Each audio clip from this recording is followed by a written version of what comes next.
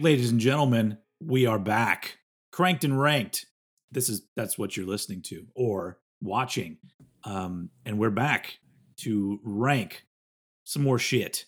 And this is a special one, a fun one for sure.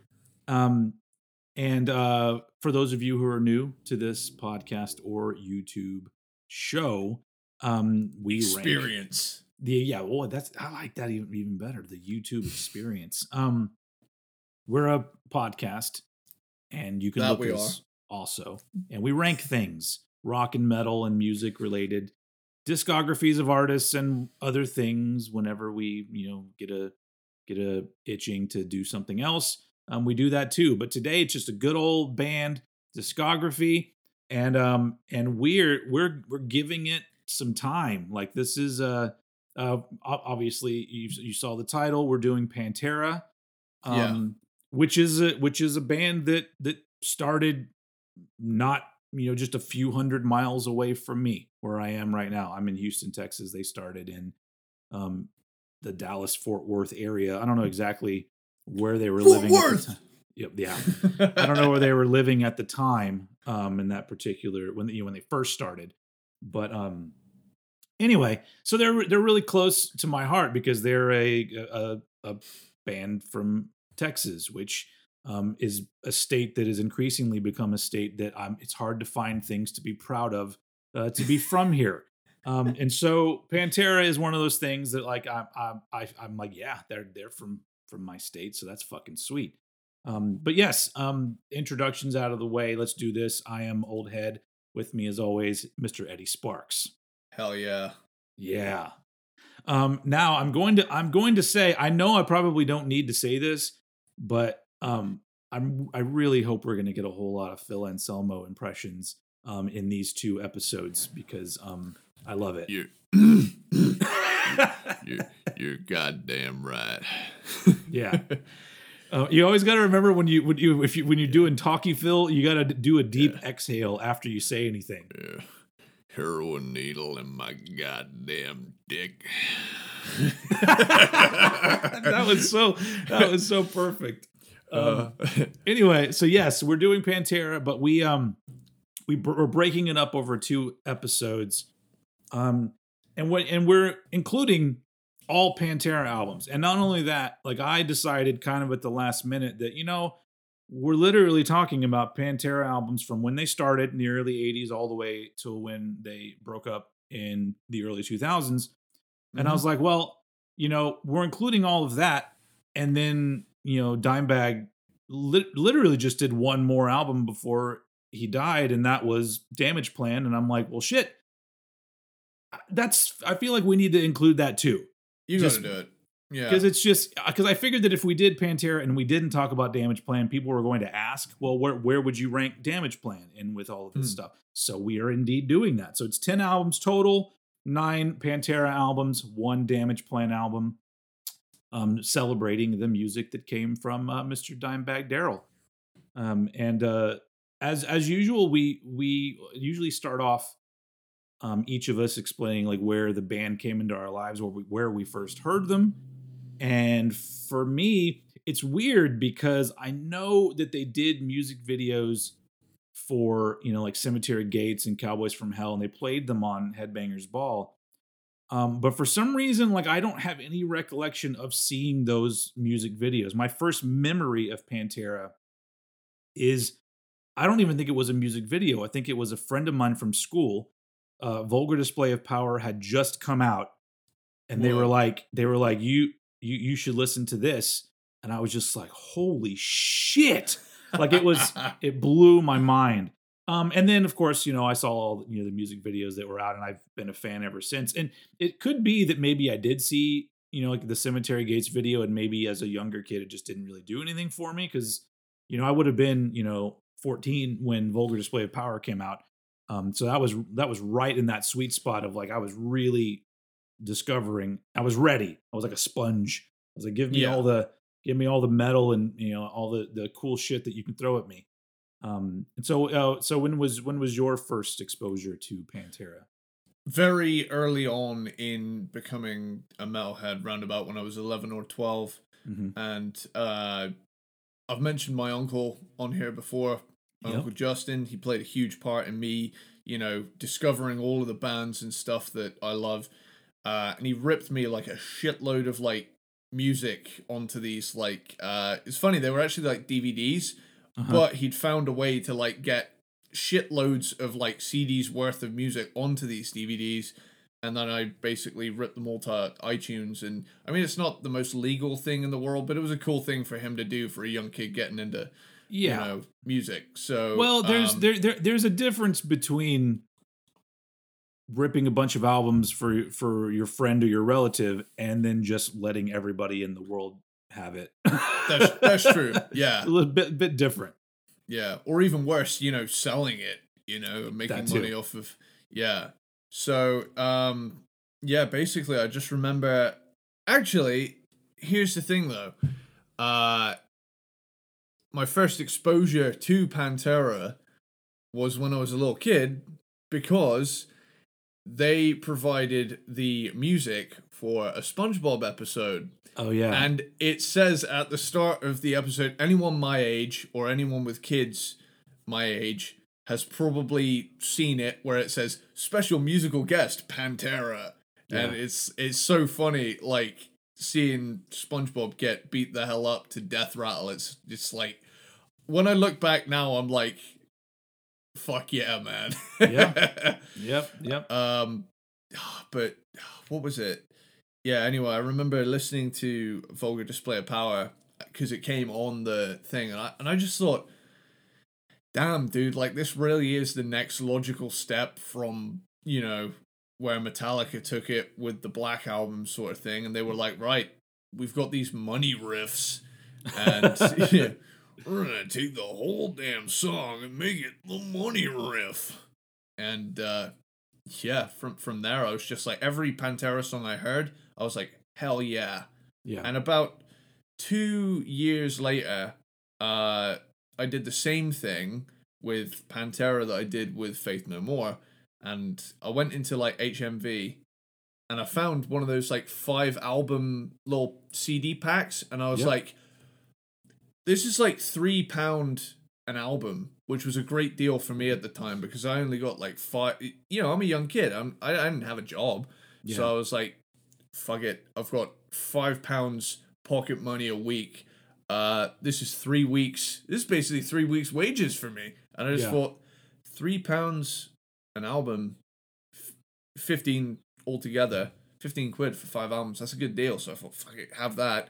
And it sits proudly right next to my Faith No More 5 CD pack. But I remember first like listening through all of them, being like, holy fuck, this is one of the most consistently good discographies I've ever heard. Yeah. And that's not the actual full discography either, which is an interesting thing that I'm sure we'll touch on a lot, because we're going to talk about all of the albums, even the albums that are from the era that some people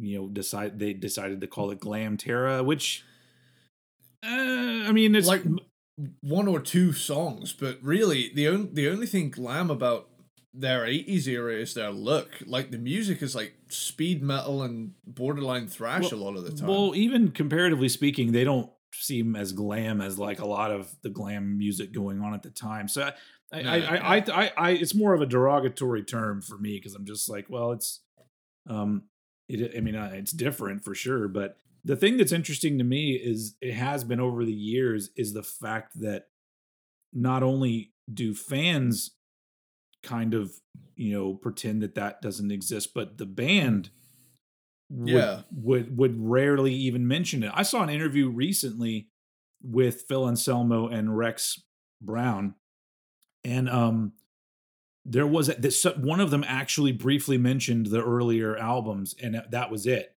But there wasn't a discussion about it at all. But the fact to hear one of them mention them, I'm just like, holy fuck, they exist.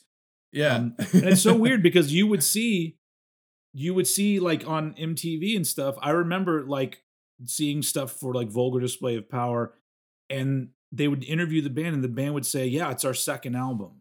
Like they would call it their second album. And I'm like, are you guys really just like erase everything you did because it's not cool anymore or what? That's always been a thing that I've thought was a little bit weird because I'm just like, you were young and you liked it at the time. You were doing the things that you wanted to do, and then you shifted your style. It happens. Yeah. But it's always been weird to me to just write off that early stuff and be like, oh, it doesn't even exist, because it's, for what it is, it's pretty good. And so, maybe at the time it was more of a front to, maybe they could see what was happening with the changing of the guard, really, in terms of like grunge being more popular than glam. They were probably just trying to weather the storm. Like they were like, in today's terms, it would be called a rebranding, I guess. Yeah, exactly. And it is what it is. But yes, we're going to be talking about those. Before we jump into doing the discography, I had to bring up. So this episode will be coming out June 1st, and 2 days later, on June 3rd, is our 2-year anniversary of doing Cranked and Ranked. Well, it's a little bit, it had already kind of passed, because if those of you who've listened before, we actually recorded an episode that was supposed to be the first that didn't actually happen because of technical issues. But because I shit the bed. I wasn't going to point the blame at you. It's okay. I've embraced it. It's funny. Our first episode that we ever released was released on June 3rd in 2020. Yeah. And so it's been 2 entire years of us putting out Cranked and Ranked, with, some breaks here and there, but for the most part, we've been pretty damn steady. A lot of podcasts that I listen to, there'll be like huge gaps of months with nothing coming out. I'm like, well, we've never done that. We've done a couple weeks at the most. So thanks to everybody for listening to us if you've been on for 2 years, then you are the ultimate peanut butter platypus. Speaking of that, each one of us has a piece of merch. If you're watching the, you have a mug too. If you're watching the YouTube video, Eddie is wearing his cool pink Cranked and Ranked shirt. And then I am drinking out of the Cranked and Ranked mug that says Peanut Butter Platypus and has our lovely images on it. So go buy those. Go to, I always forget the fucking URL or whatever. It's in the description. myspreadshop.com. No, oldhead.myspreadshop.com or old-head.myspreadshop.co.uk. Because you can get stuff from the UK. Recently, we sold some stuff. It was some Old Head and some Cranked and Ranked merch to somebody in Australia. Wow. And it's like, that's sweet. Nice. So yeah, cheers to everyone around the world that watches. So yeah, anyway, happy Good day, anniversary. Mate. Yeah. Let's put another shrimp on the barbie. I'm sure they've never heard that before. We just love your Crocodile Dundee over here. But yes, happy anniversary, sir. It's been a fun couple years. Hell yeah, brother. And here's to many more years. So without further ado, we've done enough ado. Now let's do something else. Let's jump into ranking the albums. So it's going to be, since there's 10 albums, evenly split. Today's going to be the bottom 5. And like I said, we're including all Pantera albums and Damage Plan's album, which is called New Found Power, I believe, if I remember right. Yeah. And so yeah. So as usual, I throw it over to my good pal Eddie Sparks to start it off with his number 10 Pantera album. Cool. So before I go into it, I want to say I like every one of these albums. Me too. And it is simply a case of favorite to least favorite. Mm-hmm. But my bottom pick had to be Metal Magic from 1983. The debut Metal Magic. You can tell, like, right out of the gate, this is a band with promise, but it's very much in its infancy. They're figuring out, there's a lot of new wave of British heavy metal stuff going on in their influences and whatnot, but I'm going to jump in. Ride My Rocket, you can tell right out of the gate. Ride My Rocket! Yeah. It's a fun opener. like that is, but the thing is, I feel like that it's a really strong opening of like, hell yeah, like Ride My Rocket. Then it's like kind of like, oh, okay, this is like but you have to admit, but it's a fun song, but it starts and you're literally like, oh, Detroit Rock City much? I literally said in my notes, you can tell they like Kiss. Like, yeah. Because even Kiss did a song called fucking Rocket Ride, so that was an Ace Frehley song. That's a great one. Yeah, it is a good song. Yeah. But yeah, I'll Be Alright, killer riffage, very new wave British heavy metal. That solo, holy shit! And Dime is only like 16. 16, on this album. Yeah. Or I mean that he was 16 when it came out. He may have been 15 when they recorded it. Fuck, I don't know how long it took to get it out. Holy fuck! A young pup, and he already was smoking pretty much everybody else. I'm sure that was in other bands at the time. Do you want to know what I was learning at 15 on guitar? The riff to Heart Shaped Box, let alone like the shit he's playing on here. Yeah, you know? I was playing Nirvana and stuff like that. So yeah, the simplest shit. I still can't play much. I'm a good rhythm player, but any leads or solos, man, I'm stiff as a board, man. I can't. It's awful. You gotta play to your strengths. Not everybody's the same, but yeah, I'm all about the money riff. That's why I play rhythm. The money riff. Tell Me If You Want It. Tell Me If You Want It is good fun. Gotta point out. We gotta throw some props at Mr. Terry Glaze. Yes. Who is the vocalist on the first 3 Pantera albums, and he's on this album. I'm gonna say his vocals are the worst on this first album. It's very, I don't know. It's like he didn't have the confidence. He gets a little bit more confident, with their second album, and then later on, if for those of you who don't know, he later in the 80s, in the early 90s, I don't remember when they started, but he was a singer of a band called Lord Tracy. Which had the non-hit single "See You Later, Baby, Going Out with the Boys." Man, like that's the thing. Like on this album, he's like still, kind of getting his confidence, and then you get Projects in the Jungle where he's like Joe Elliott on steroids. Yeah. And then we'll get to that. Like, and then by like album number 3 with I Am the Night, he's just like absolutely venomous. Just he's got this real like gnarly shriek to him. But yeah, Latest Lover, the glammiest song on here yet. Rat levels of Hairspray. Biggest part of me. It's power ballad time. Metal Magic. For the most part, though, this song has much more in common with speed metal and thrash than, like, glam. Widowmaker is more riffy, early 80s metal stuff. Nothing on but the radio. Chorus bass. I love chorus effect on a bass. That is it's one of many 80s tricks that just tug on my heartstrings. Sad Lover is a plodding rocker, kind of rock out. Ass-kicking closer. It's a fun ride, pardon the pun, but it's definitely a band figuring out who they are, even if they do shred like fucking crazy. There's something so adorable about a band at that point that not only named their album Metal Magic, but then also had a song called Rock Out.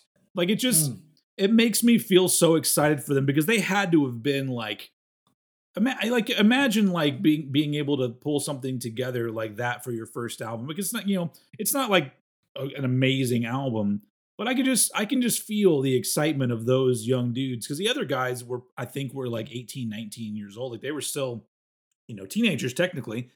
And so it's just, you hear that in this album where it just sounds like young kids having a good time, Yeah, definitely. It's got a fun, youthful energy to it. Yeah. That's its best quality. But that's my number 10 with Metal Magic. Over to you. Cool. I'm gonna stay in the same era as you, but not the same album. My number 10 is I Am the Night from 1985, the third album, and the last one with Terry Glaze on vocals. So the reason why this one ends up at number 10 for me is because when you go through Metal Magic and then Projects in the Jungle, I Am the Night is kind of just like more of the same. There's not a big enough progression there, and even then, even with no progression, it's almost like a little bit of a regression because Project in the Jungle is a very cohesive, album where they had a sound they were going for, and here's what they did. But I Am the Night, very similar to Metal Magic, has this thing where it's like, oh, let's just grab from whatever types of metal we want to write a song. This one's a speed metal one, this one's a glam one, this one, and I Am the Night is all of a sudden going back to just doing that again.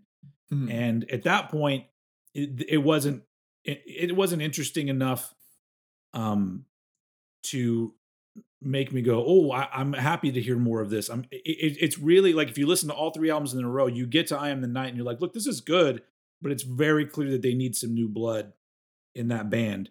And then they would get it, and then on the next album. So the only thing that makes this album enjoyable for me is just the progression of the band and the progression of Dime as a guitar player, because they all sound fucking great. But songwriting wise, it just feels like they're kind of treading water, and they need something to like kind of boost them. So yeah, it just got a real sort of grab bag feel of what was going on at the time, and they just needed to find their own sound, and and they wouldn't necessarily do that with the next album, but I think that there's a definite transition that you hear. So I Am the Night to me is kind of like the end. If you were going to call things Glamterra, I wouldn't include power metal. I would end it here, because this is the last one where they seem just kind of fine with being this middle of the road metal band, playing the favorites. Like, what do you got? We got one of those. You like this kind of, we got one of these too. We got a ballad on here. We got all these things. But once again, they're still really young. This is 1985. So they did an album a year. So at this point, Dimebag is probably, or Diamond Daryl. Diamond. He would have been 18 years old, So, it's still a really cool album. The thing that I love the most about all of these albums is just as a fan of Pantera and as a fan of Dime, because Dime's, to me, one of the greatest guitar players ever. And hearing his beginnings is just fun, because sometimes in the early albums, it'll be guitar playing. You go, well, this guitar playing is good, but if you played it for me and I didn't know who it was, I couldn't tell that it was Dimebag. But there are always those occasional things that happen where you go, oh, I hear it. I hear it coming out. And that's always a blast to me to with these albums. But fortunately, something had to go last. And so I Am the Night, their third album, is what landed there. Moving on to number 9. I just want to say real quick, my favorite thing about that album, and I'm going to talk about it quite a bit later, but what I will say is this: my favorite thing about that album is the fact that Vinnie Paul decided to put fucking hex pads on his kit. Like full on 80s hexagonal sample pads. I fucking love them. Yeah. At the moment I heard that, it does sound like, yeah, it's very 80s, but it's also right smack in the middle of the 80s, a year that we just talked about. Yes, a couple, whenever it was, 2 weeks ago. Yeah, something like that. That was. That was a jinx. Yeah, kind of. So yeah, with that, it's funny that I mentioned the debut, because I'm now going to go way on over to Newfound Power by Damageplan for my number 9. Oh, really? And okay. My reasons for this are, when I look at the list, I already have a huge relationship with the Pantera Everybody Knows, so that 5-album run from 1990 to 2000. I'm also a massive 80s fan. And it is down here solely as a victim of the era it came out. So like, Okay, I could see that. So like, it is because this was what 2003, 2002, 2004, something like that. 2004, and this to me is like, it has so many like hallmarks of the 2000s that, you know, over time I've actually grown more fond of, but I still don't love it as much as the 80s and 90s stuff. So I could see that. So let's jump on in. Like, the way I'm going to describe these songs though is with high praise, because they're all fucking killer. And so this was, for people that don't know, this was, you know, Dimebag and Vinnie Paul, their new band they started, which I think the vocalist wasn't a guy that was a vocalist previously. I think he was a guitar player or something. I can't even remember his name. But it's a different bass player and vocalist, and they started, you know, Damage Plan. And unfortunately only did this one album. Tragically cut short by, I mean, everybody watching this knows what happened. Yeah, I mean, they were on tour for this album when Dimebag was murdered, and but let's talk about the album though.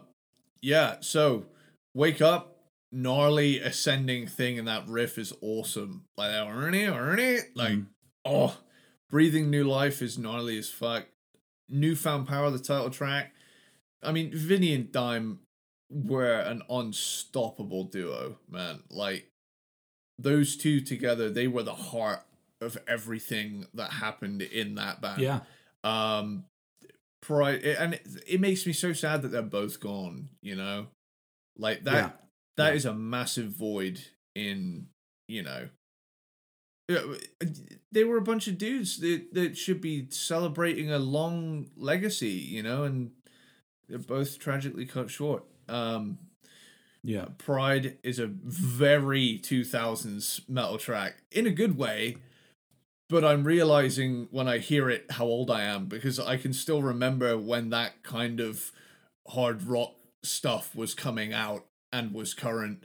And now I'm in 2022 and I hear stuff that comes out. I'm like, oh wow, things really have moved, you know. And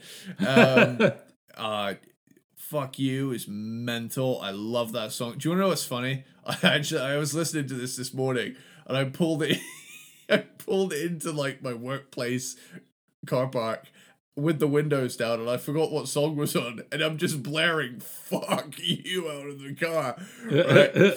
And I closed the door. Who's standing outside? Like the store manager, and it was just, it was so funny.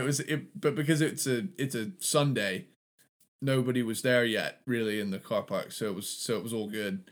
I mean, I turn up to work blasting metal out of the car anyway, but I just thought, oh shit, the one song for my store manager to see. Oh man, Reborn, the groove here is tasty as all hell. Explode, you can tell that they were definitely taking a note from their more modern peers at points on this album. Like, there's certain points where I think, oh, that could go on like a new metal album, or that could definitely be on a Lamb of God album. There's like little parts where I think, oh, they're listening to what's happening, you know? Save Me is another very 2000s metal track, you know? Cold-Blooded, Ice in My Veins, fucking love it. Crawl, pounding stuff, reminds me of like Modern Testament at points in that song. Blink of an Eye is a more melodic kind of thing. Blood Force Trauma to the Head, that song is fucking I was listening to it after the shop had closed at work today, and it had been a pretty stressful day. It's a lot of people have converged on our store for certain events and whatnot, and it is just, it can get pretty stressful, especially when there's only 2 people on the department when really you need a minimum of 3. But hey ho, you know, that's what it is. Grocery life. Moment of Truth, slow, dirgy, swinging shit. Love it, you know. And Soul Bleed, is this like somber closer, very Alice in Chainsy, and like really, I really, really, really like this. Have you ever seen that Top Gear meme actually, where like Jeremy Clarkson is like he's talking? I think it's James May. And they've got two cars, and it's like, I like this, but I love this, and it really is a case of that. So yeah, following this, I mean we're getting into the love zone already. Yeah. So over to you. Cool, awesome. So yeah, that's not. I'm not going to talk about Damage Plan right now. Okay. I'm actually just going to go back to one you already talked about. My number 9 is Metal Magic from 1983. And the interesting thing about I don't know if it's all 4 of the first albums, but I'm pretty sure the first 3 were all produced by Jerry Abbott, which was Diamond Vinny's dad. And he did a pretty damn good job. Like they sound pretty damn good for the time, and for essentially being independent releases. Yeah. But really, you kind of mentioned a lot of the things about this album that are cool. I mean, I already mentioned that Terry Glaze's vocals on this album aren't really that great, and overall the sound's very reminiscent of who they were influenced by. So it sounds like Kiss, or it sounds like Van Halen, or something like that. A little bit derivative. Yeah, wearing their influences on their sleeve, but they were young, and that everybody does that in their early bands. But they were clearly a young band, like kind of still trying to find their way, and they were, using the sounds of others to experiment with, and they would get there. But like I said, this is just a fun album to listen to because they just seem like they probably were having a blast making it.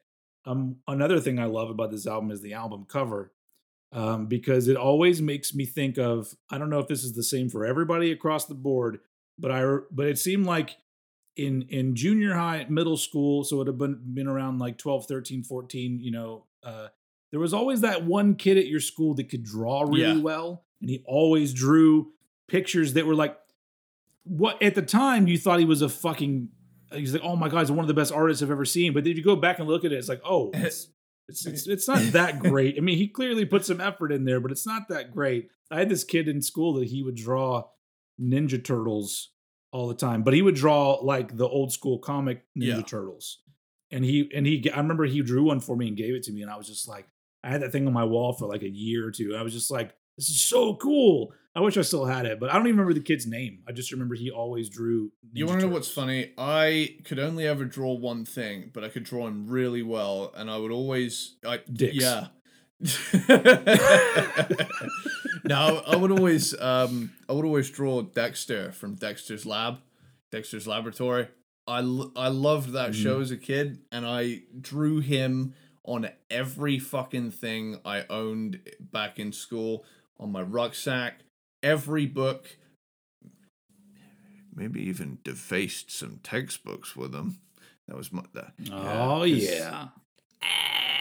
I'm rock and roll. You're a rebel. Defacing a defenseless textbook. It's a callback to the Twisted Sister episode, but yeah. I've never been able to draw. Like my older brother, he's a great artist and an art teacher now. But I've never been able to draw. And I remember around that same time, I wanted to draw so badly.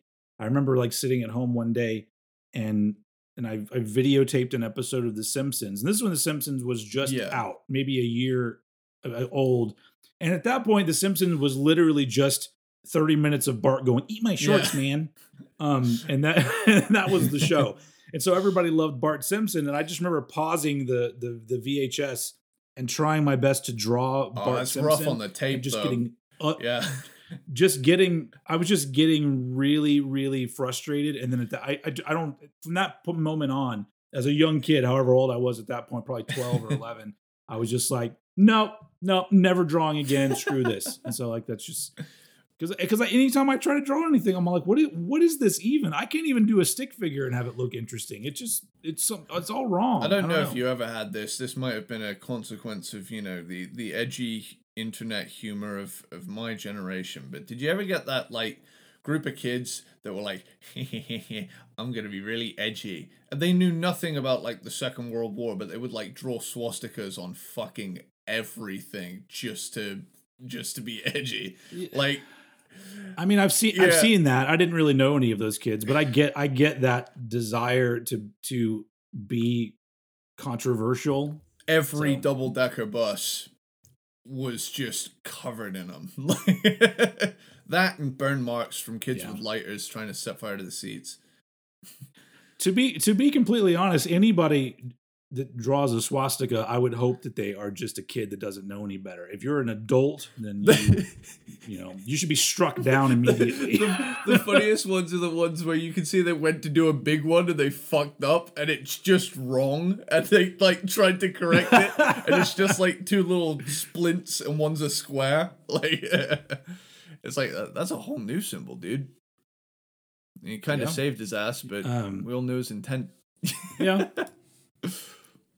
Young people are fun, aren't they? I never really did things like that. I never did things that were the only way that I wanted to push buttons was, with like, I guess, once I got to like high school, it was like satanic stuff, because I got into death metal and stuff like that. And so I thought that was kind of cool.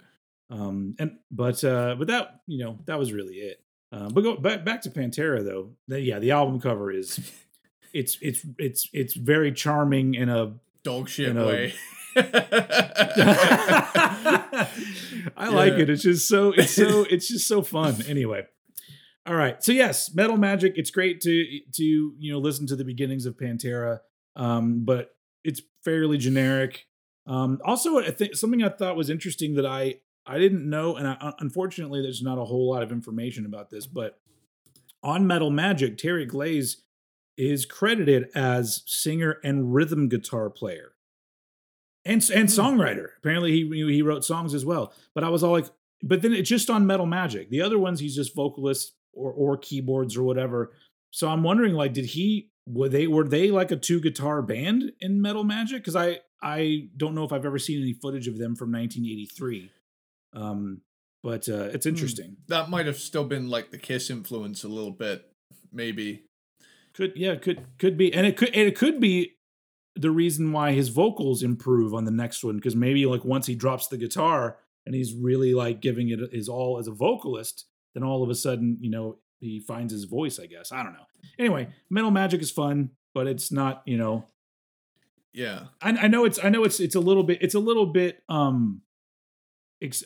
expected to put the early Pantera stuff at the bottom, but when I took a step back and really looked at everything, I go, well, they became an iconic fucking band, and these unfortunately are not iconic albums, so they end up going low. Cool. I've actually ended up trying to treat them how I kind of treated the 70s versus 80s Kiss records, where I kind of give a fair shot to each album as we go up. But with that, I'm gonna dive into my number 8, which is Reinventing the Steel.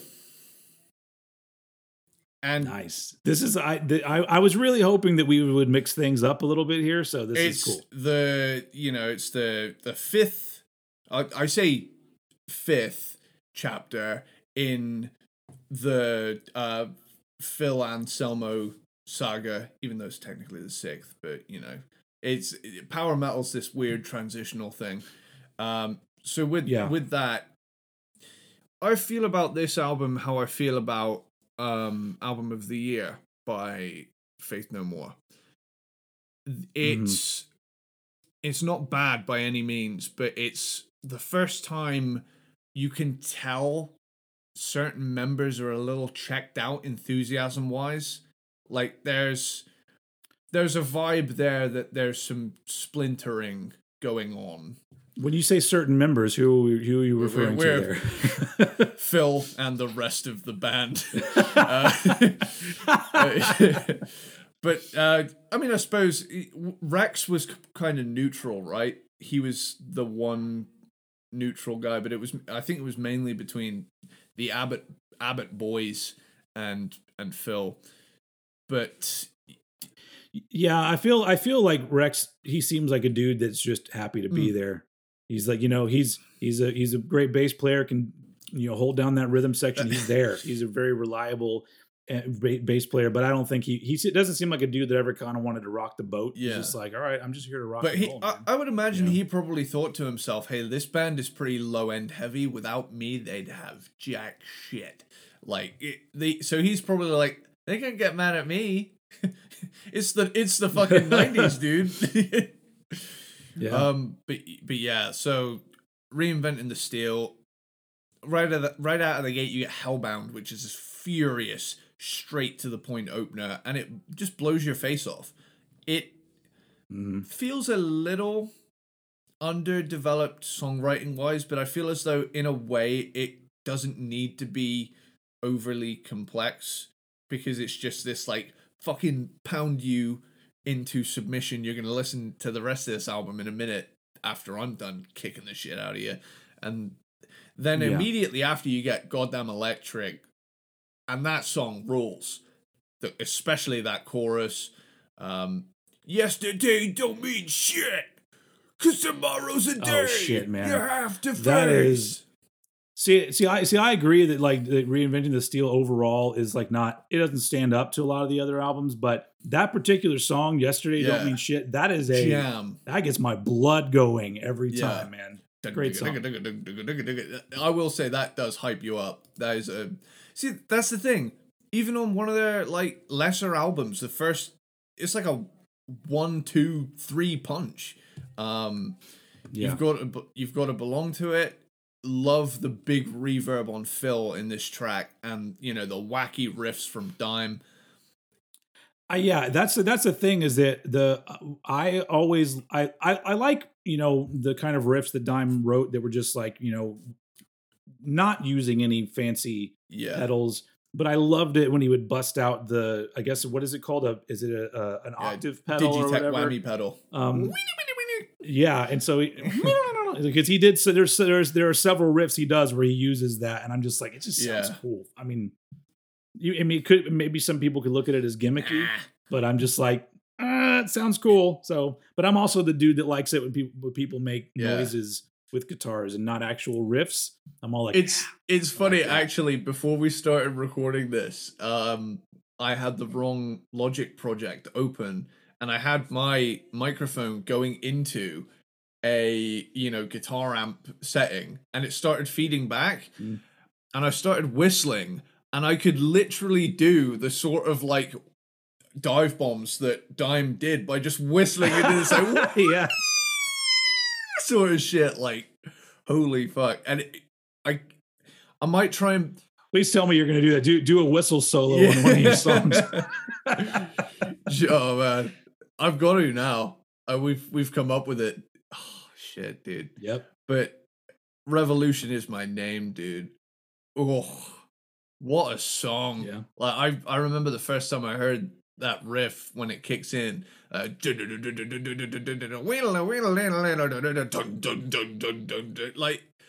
all of the stuff in that is just tasteful, I remember, and every time I hear a new Pantera riff that I may have neglected, I'm like, how many of these fucking things have they got? It's like a bag. It's almost like he's got Mary Poppins' bag and he's just pulling fucking riffs out of there just endlessly. Death Rattle, this song, I've already brought it up. It's used in a SpongeBob episode that already gains it major points. We'll Grind That Axe for a long time. Brutal descending guitars. Uplift. That breakdown about 2.5 minutes in is juicy as fuck.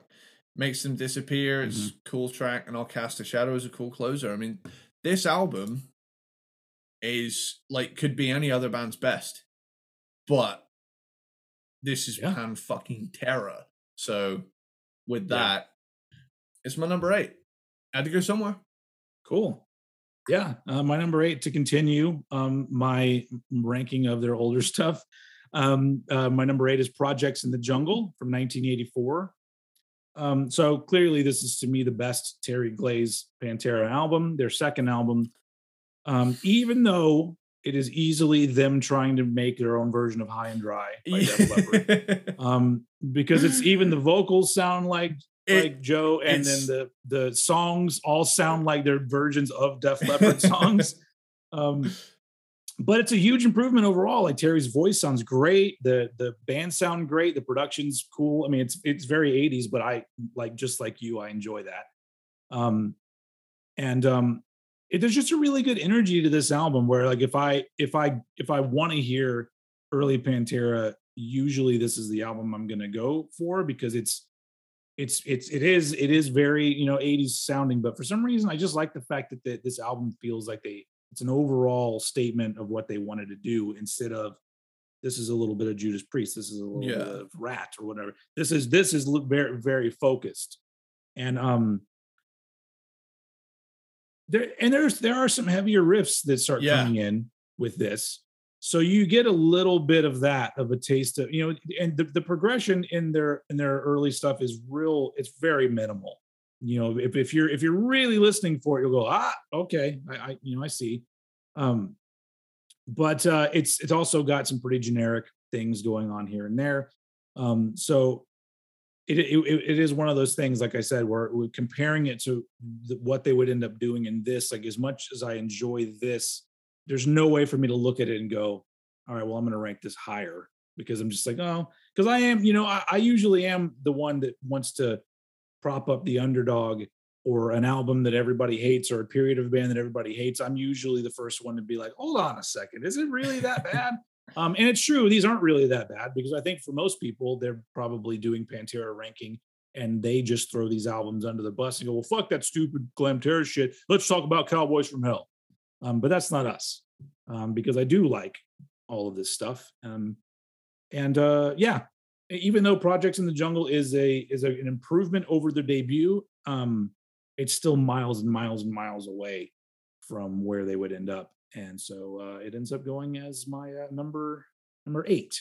So I'm moving on to your number 7. Cool. I know full well this is probably going to be the most controversial placing of anything on my entire list, but I stayed true to how I felt about their discography over the last at least 10 years, and it just played out of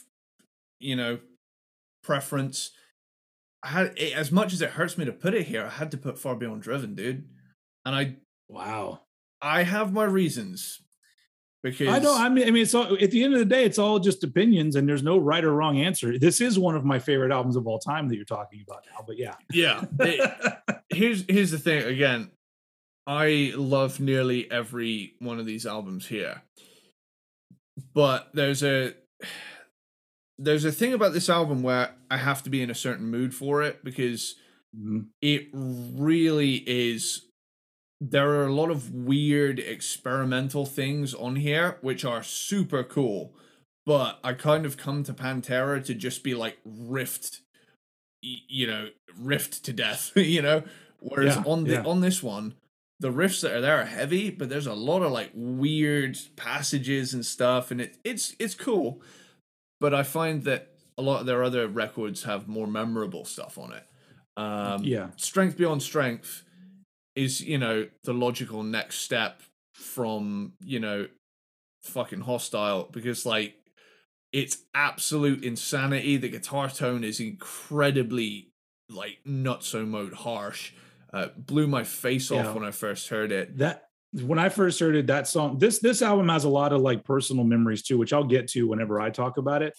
But when I first heard Strength Beyond Strength, I loved it because for a long time I had a Vulgar Display of Power t-shirt, and on the back of the t-shirt it said Stronger Than All. So it wasn't a song yet. I have that exact shirt. But it said that on the back of the t-shirt, and I just remember I have my memories of that t-shirt were like, it pissed off like the normal kids at my school. Yeah. Because the number of times I would walk past somebody and I'd hear them say to somebody else, I could kick that guy's ass. Yeah. He's not stronger than all. I'm just like, oh, you fucking morons. And yes, they could kick my ass. Every last one of them could have. But I just remember then hearing that line in the song, and I was always like, "Oh, there it is! There it is!" Like it's anyway. That I'll get more into that when I talk about Far Beyond Driven because it is one of my favorites. And it's out of all the Pantera albums, it's the most like I have the most personal connection to that one. Yeah, and it's also the heaviest album ever to hit #1 on the Billboard 200. Absolutely went with and that's around they started to do SoundScan over here where they were actually counting the barcodes being rung up for the sales. Yeah. Whereas before, stores and record companies could fudge the numbers and make things look #1 when they really weren't. Yeah. But and if I remember right, the very first album to ever go #1 for SoundScan was Slave to the Grind by Skid Row. Yeah. Like that was the very first album where they actually were counting record sales, and Skid Row was #1, which is nuts. That's a great time for music when albums like Slave to the Grind and Far Beyond Driven are the #1 albums in the country. Yeah. This country used to be pretty cool. You know, I can't say much for it now, but still. Like I know we're like camping out on like track 1 here, but that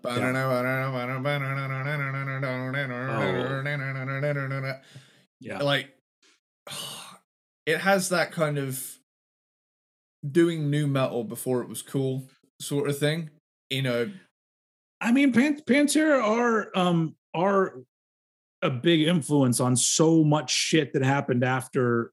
I would say after Vulgar Display, like after Vulgar Display came out, that album is in what they did was so influential on shitloads of bands, ranging in their styles of metal.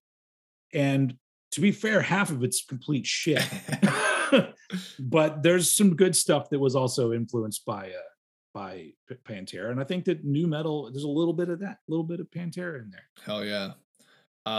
So with that, let's go over to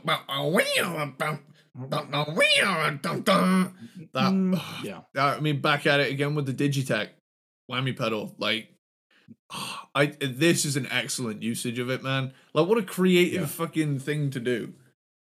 Like, especially with that like kick pattern, like like first time I heard it, it fucking. I remember having like a sensory overload a little bit. I was like, what the fuck? Humans are playing this shit? And like, I know it's typical to heap lots of praise on Dime, but Vinny was a badass drummer. And he wasn't he wasn't like flashy. He was really good at playing morbidly obese grooves. Like that's a good way to put it. Like, holy God, fucking damn! Like when they all came together, the fattest of beats. Yeah, I still think like the coolest snare sound I've ever heard is that like fucking live show they played where the reverb on it goes for like two straight fucking minutes. Like, it just shakes the whole fucking stadium. And then you get 5 Minutes Alone, which crushes like that. And the guitar solo is so simple but effective, and the breakdown. There's before that breakdown, and there's after that breakdown. Frankly, kind of took my groove virginity with that one because I remember thinking. Yeah, that was a big deal for me when this album came out. That breakdown, I was just like, oh shit. Yeah. Which I know everybody loves to talk about the Domination breakdown, but I don't know. I mean, that's a good one, but this is killer. And then here we go. Here's my first exposure to anything off of this album though. With I'm Broken. And I first heard this. One of my favorite songs ever. I love this song. So good. There's real weird proggy turnarounds in there, but it's all so catchy. Especially that. Like, I first heard this on Guitar Hero Warriors of Rock, and I probably played this more than any other song in that game. It's also Also, one of my favorite music videos. Yeah. Even though it's just the idea is very simple. They're all in a room together with a light bulb hanging down over them, but just the vibe of that video, like that's the thing is that around this time in MTV and stuff like that, music videos had gotten way overblown with like Guns N' Roses and other people doing mini movies, and I like those music videos, but I was always a dude that's like, look, just give me at least one video where it's just the dudes in a room. Yeah, like that's all I really want, because especially back then, because you were all like, oh, what do these dudes look like when they're playing? Because there wasn't YouTube. Yeah, and you couldn't just readily find a live performance most of the time, and so it's like I loved seeing that. Like, sure, give me a concept video for some other song, but just I want to see the dudes doing what they do, and I think I'm Broken is one of the best examples of that in a video. Just pure dudes in a room. Just a classic case of dudes in a room. It's a killer song, man. And then here's the thing, right? This is where they've like kind of they've gone through all of like here's the first 4 songs, the most accessible stuff. We're gonna get high as fuck from here on out.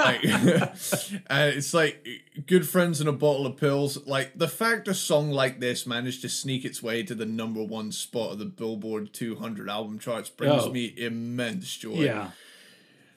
I fucked your girlfriend last night. She called me daddy. I called her baby, and I smacked her ass. It's like that's pretty good. Fucking hell, man. That's gonna get taken out of context, and someone somewhere is gonna share it and be like, "Look at this creepy weirdo on this podcast." Yeah, you can do. I think you can take clips of things from YouTube, do that, throw it on TikTok. Let's get it going all over the world. The real Eddie Sparks. Yeah, with that, Hardline, Sunken Cheeks. Big old vibey groove metal track. Yeah. Slaughtered is so catchy. So Slaughtered is, if you're talking about moments that I get mad at how fucking good it is, the middle riff of that song, that riff.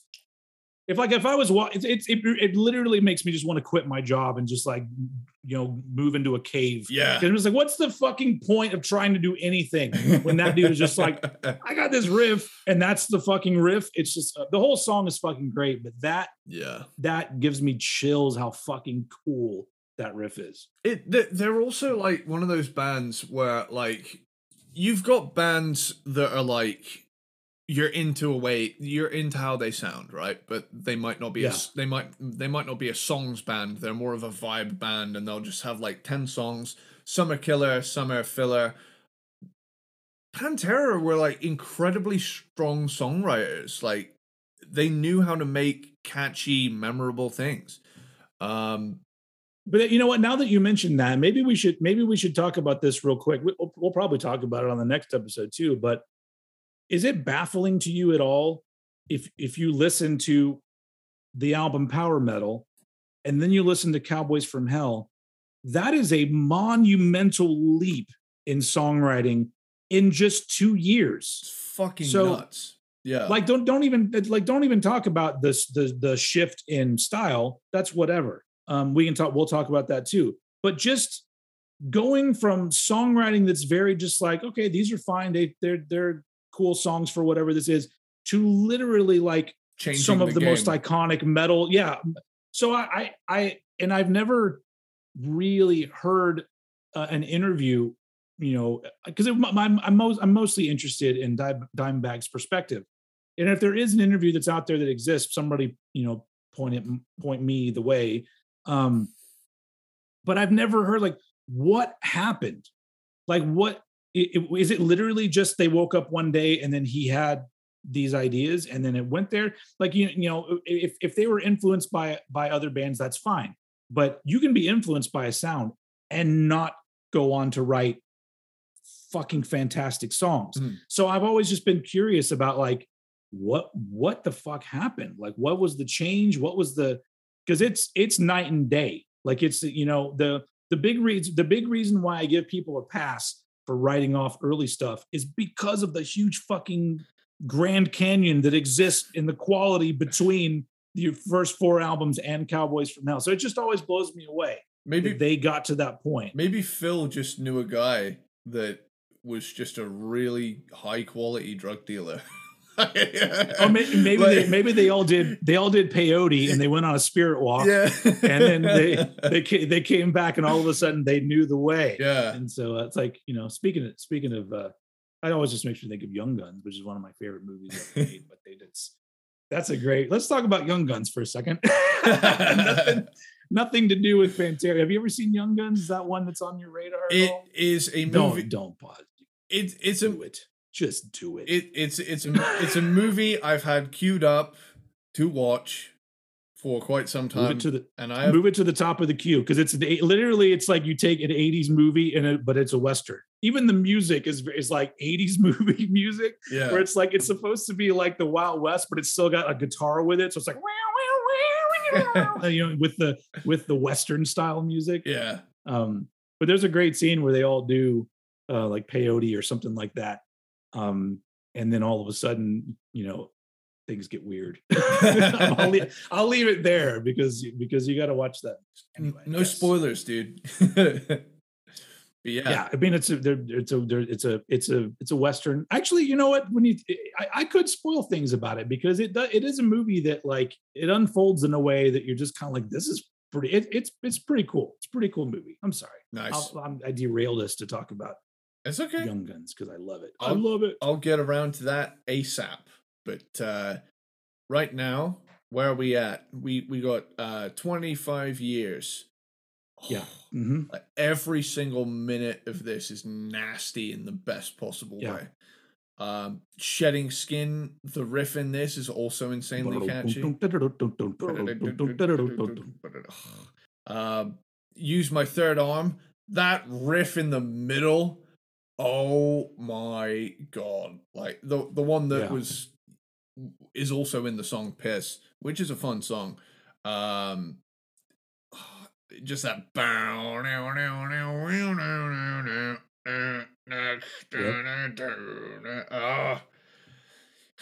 Throes of Rejection has what I would call one of Vinnie Paul's cheekiest fills of all time, with that. Oh yeah, like those. So my only problem with Throes of Rejection is that over the years, especially in recent years, listening to that song, it really sounds like an incel anthem. Yeah. Like there's nothing worse than a guy who's not getting laid and is really mad about it. And I'm like, all right, Phil. And like that's the thing as well. Let's be real here. Phil, especially back then, he's a good looking dude. Like, if you're into that, I guess, yeah. Yeah. I mean, if you like dudes with like that don't have long hair, like why would you want a dude that doesn't have long hair? Come on, people. Ladies. That's why he grew it back, because during this time he was getting rejected. Because that's what it. That's why he grew his hair back. Even in the song, he makes a reference to him having a bald head. So I'm like, oh, he knew that he's like, oh man, girls loved me when I had like the weird mohawk thing that was like shaggy everywhere. I wanted that hair so badly. Like I still do want to just cut like a mohawk, but then not stick it up, just have it to where it kind of hangs down and it's just all kind of shaved underneath. Because I saw like the live footage from the Cowboys from Hell, era when I was a kid, and I just saw his hair and I was like, oh, that's so awesome. I want my hair to look like that. I tell you what, I was never. If I ever had like curly hair, if I was blessed with like Jason Newsted like curly hair, I would also do the shaved sides thing. Like just the sides, so I could do like the Jason Newsted windmill. I did the shaved sides when I was a kid, but it wasn't like up high. It was just like on the sides. Like I guess it like Jason had it. I didn't go far enough up to where it'd be considered a mohawk. But also, I had a lot of questionable hairstyles when I was young. Because when I was a kind of a tween, I guess, 11, 12, 13, around that time, I had a mullet. Oh, I was gonna ask you, did you ever sport a mullet, dude?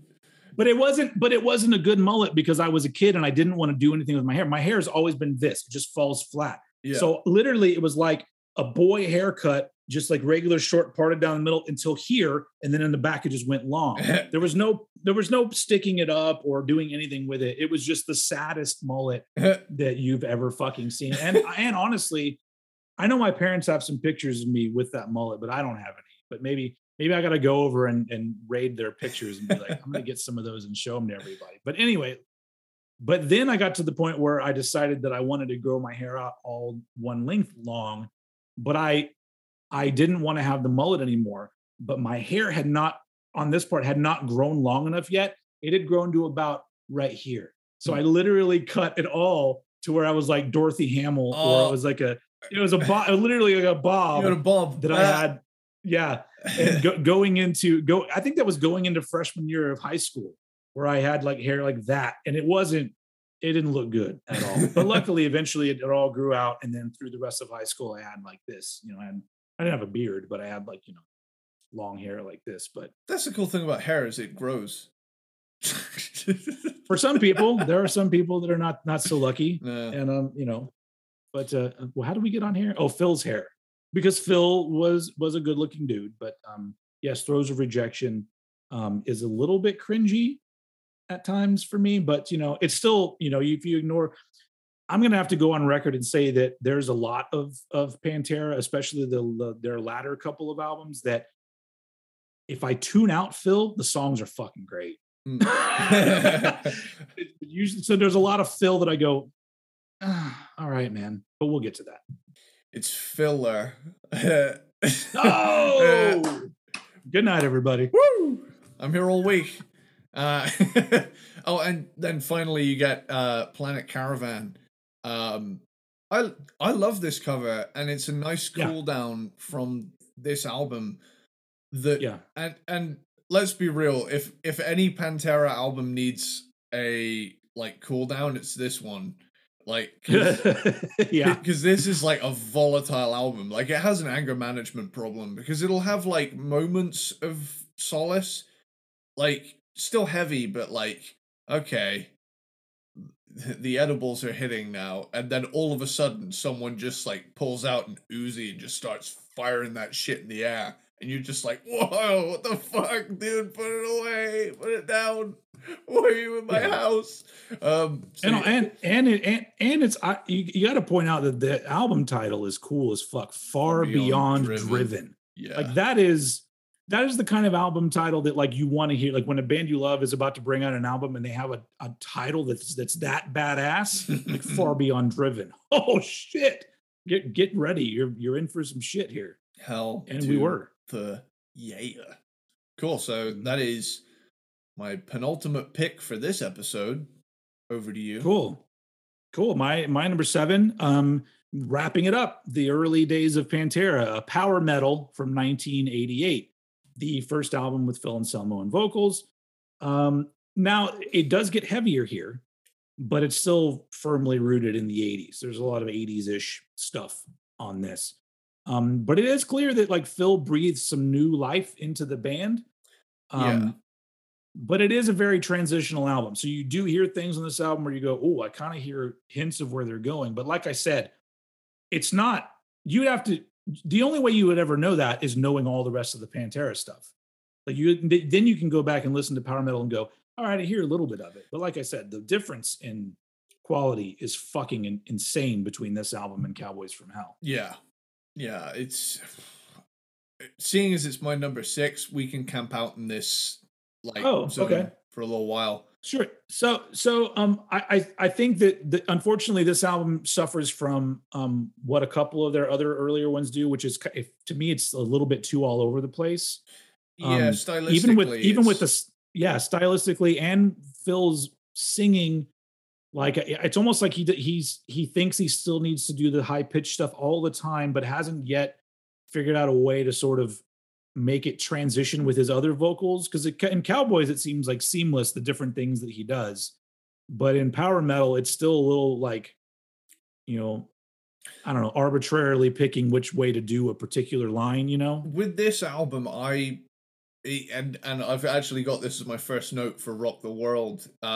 This Judas Priest album is fucking heavy, man, because Yeah. because you can tell right out of the gate who his biggest like singing influence is, and that's Rob Halford. Like, Yeah. it does sound like a dude doing a Rob Halford impression on Cowboys when he does like the stuff. Yeah. Like, he's doing that in his own way, whereas on this album when he does it, he's trying to emulate a Rob Halford sort of thing, so he's still kind of like finding himself. But yeah, then you get the title track. Holy shit, like power metal is fun, just badass speed metal.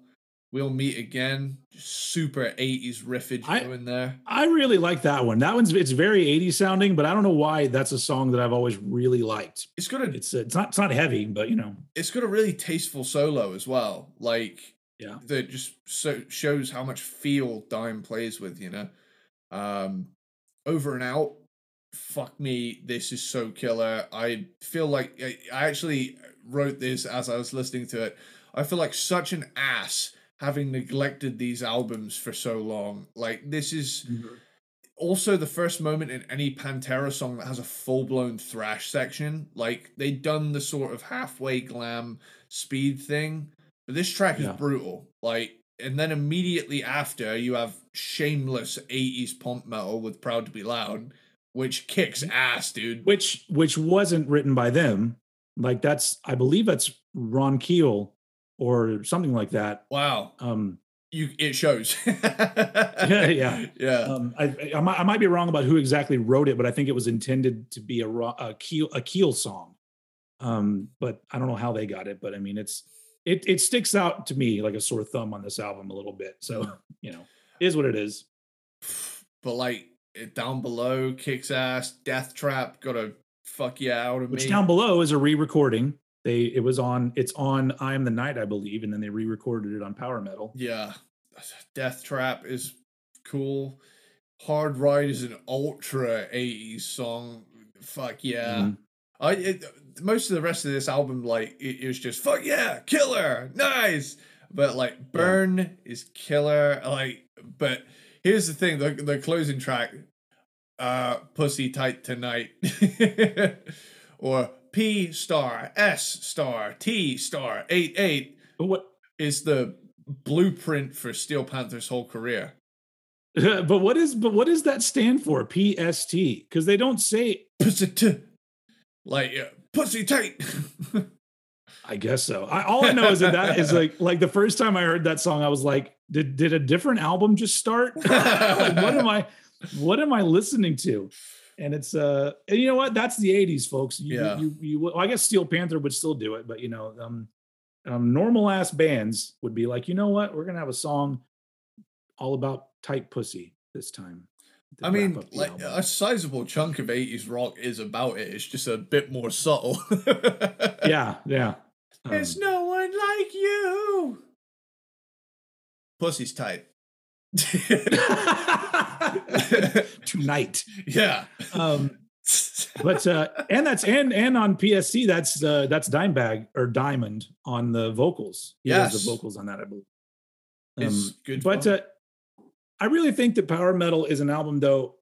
I feel like if it was by a different band, it would be a little bit more embraced by metal fans, I think. Yeah. Because metal fans do like the stuff that they were doing on Power Metal. Like, metalheads are into that kind of stuff. Yeah.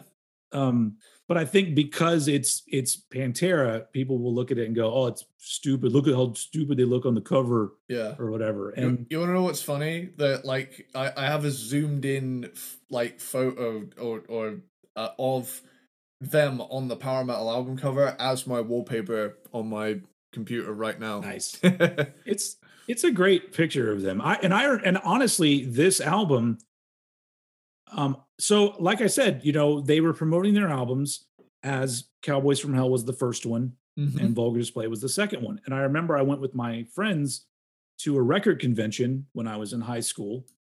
And I don't know if Far Beyond Driven had come out yet, but it may have been about to. But I just remember going to this record convention and then looking at this one guy's booth, and Power Metal is sitting back there, and I'm like, what is that?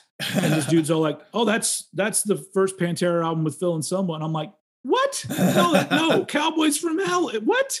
I was totally blown away. And I was, and there was a part of me that goes, I'd like to hear that. And he's like, well, do you got $500? I'm like, even back then it was really expensive. Yeah. And so later on, I finally got to hear it and realizing that it was also 3 previous albums. And it was like, my mind was blown because I was just like, why would they? Well, I don't understand. Even back then, I was like, why would you just decide to not talk about music that you made? Yeah. It's not like you were making, it's not like it was Nazi propaganda or some shit. It was just, but people treat it that way. Yeah.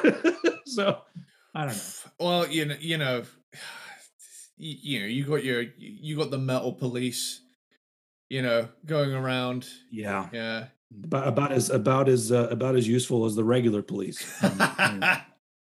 Fuck the metal police. Commentary. So yeah, Power Metal was my what number? My number 7, but it was your number 6. Yes. So wrap up this part 1 of Pantera, my number 6 is an album that you already talked about as well. Obviously, because we're out of the early days, one of the other Pantera albums has to make it as the top of the bottom. And for me, that was Reinventing the Steel from the year 2004. No, 2000. Reinventing the Steel. Oh, sorry. No, I was thinking of Damage Plan. Sorry, I had. You thought Damage Plan was going to be on this episode, but no, it's in the next episode. No, I got zoned out there for a sec. I've had a hard day. That's all right. We're nearing the end here, so we're we talk a lot. It's a lot of talking, like an hour and a half of talking. Who wants to do that? Anyway, Reinventing the Steel, a solid album with some amazing songs and some okay songs. The honestly, at this point in the band, Phil is a weak link to me. His vocals are real generic, angry, screamy guy stuff, and then that sort of halfway bluesy thing that he tried to do. But even then, the vocal lines are not that memorable. And a lot of the times the choruses are just him saying the title of the song over and over again.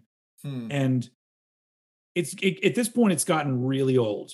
Like the Phil-isms or whatever of his whole, like, I'm going to talk this part. Like it gets to the point where I go, okay. Because it eventually becomes Pantera song bingo. You're just like ticking off all of the things. But it becomes this thing that these are the kind of things that I say that piss off some people, and it's fine. I don't care. It's not just Phil Anselmo. It's like, because Phil Anselmo, obviously, in what he was doing, he ends up getting influenced by like hardcore vocalists and stuff like that. But eventually it leads to this thing where there's so much music, so much modern metal and hardcore and all these other things that the vocalists just become, I'm just a angry white guy yelling about some general thing that doesn't really matter. It becomes like yelling and being angry just for the sake of yelling and being angry. When you listen to the songs and you're like, this is it. It's you're fucking suburban, people, and you're mad about what? Like, that's the thing, is like, it gets to the point where when Phil's writing songs about how he doesn't like how music is going, and I'm just like, dude, give me a fucking break, dude. Like, that's the convenience store down the street discontinued my favorite flavor of Monster Energy drink. Like, something like that. That was really precise, but I liked it. I get that's exactly what I'm talking about. So so at this point with Reinventing the Steel, it is a whole lot of like, what are you yelling about now?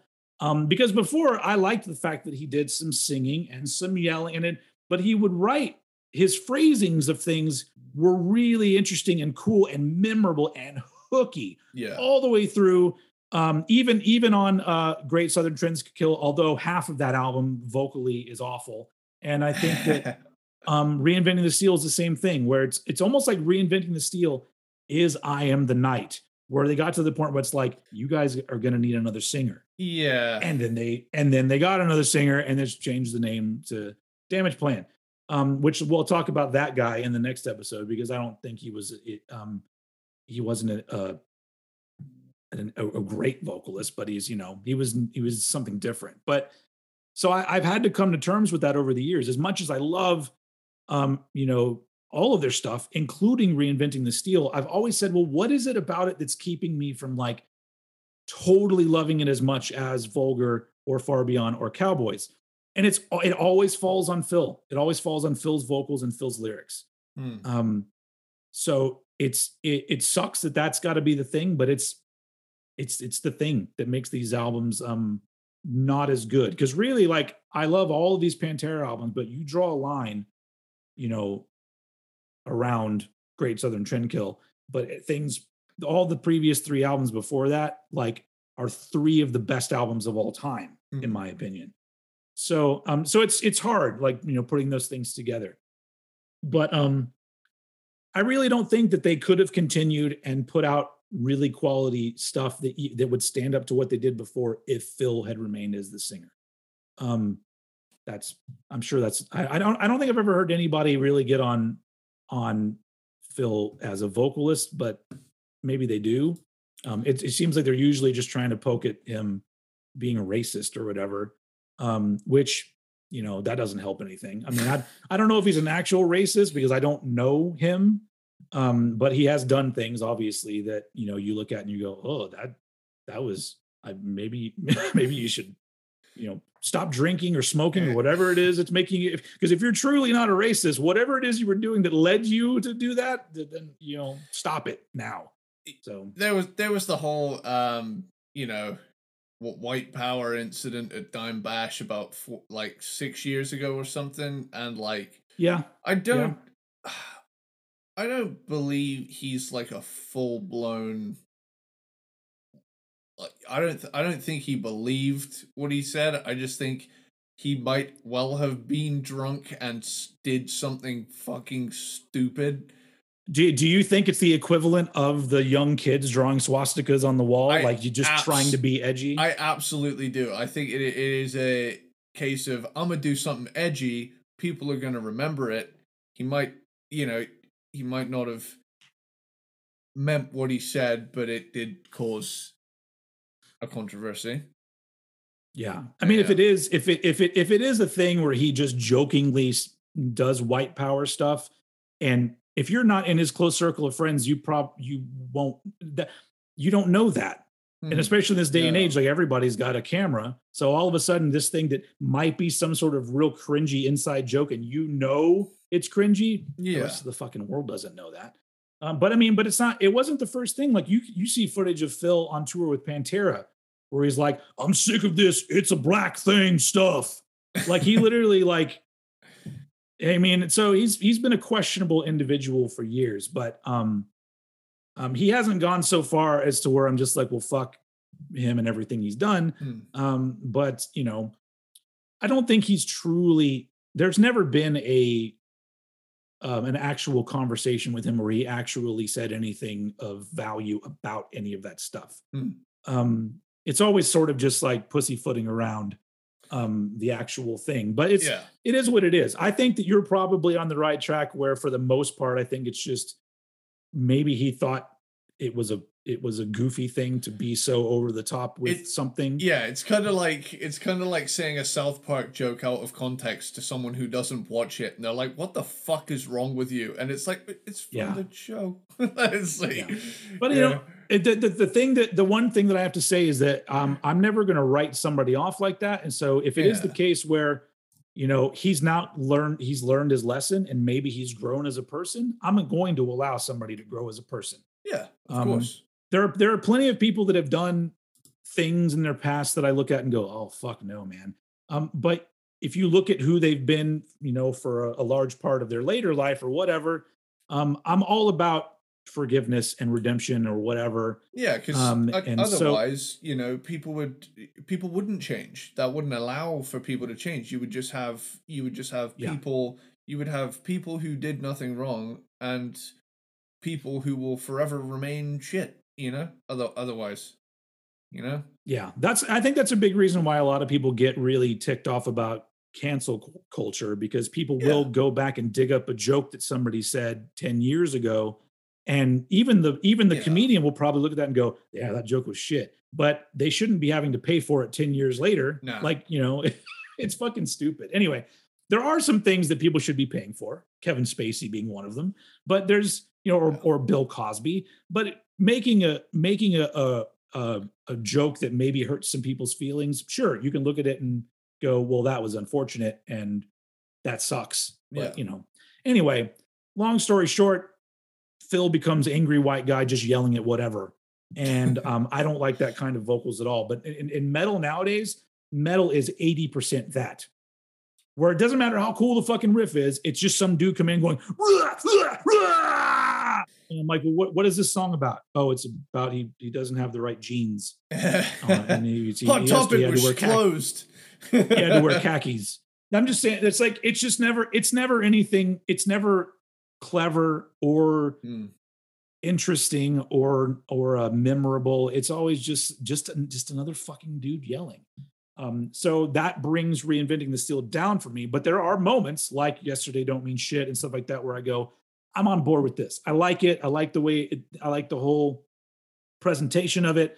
But I'd say half the album, or maybe even more of that, the vocals are kind of what drag it down to where it ends up at this point. Yeah. Because the fucking riffs are there. The riffs are there. Band sounds fucking fantastic. So yeah. I really just think, and of course, and I do think some of the songs on here go on a little bit too long. And that's a first, because I think that, all of their prior albums, there's not really a song where I go, oh, does this need to be that long? I don't think that doesn't happen until Reinventing the Steel. Yeah. So clearly, as much as I do like this album, clearly they're compared to like everything else, from the Phil Anselmo years, like I like a lot more. But which sucks, because this is the Pantera swan song. Like it's it's the last album that they will ever have done. I don't know what would have happened if they had gotten back together. Because I'm sure they would have.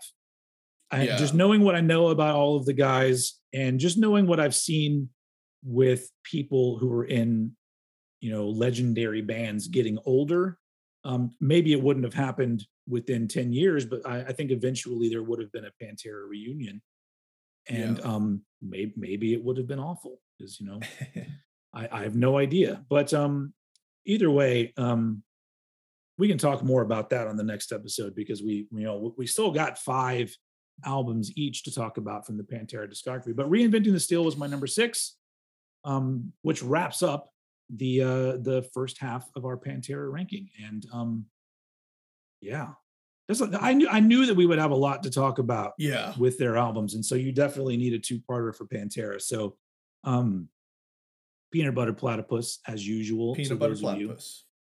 Who hang on and go buy some merch if you haven't already. You can shirts and mugs and hats, and there's even a cooking apron you can get. Nice. Whatever, there's all sorts of things. Anyway, so that's it for this episode of Cranked and Ranked and part 1 of our Pantera ranking. Any parting words for the peeps out there? Yesterday don't mean shit, because tomorrow's a day you have to face. It's true. Yeah. And I don't have a good Pantera quote. Some dude said that. Can't remember who. Yeah. I'll just say respect, walk. What'd you say? You talking to me? All right. Before we limp, we're going to be limping our way to the end of this episode. Yeah, that's it for this episode of Cranked and Ranked. Thank you very much for joining us. We'll be back next week with part 2 of the Pantera ranking. And as usual, throw it over to Phil and Eddie Sparks to take us out. Later, dude!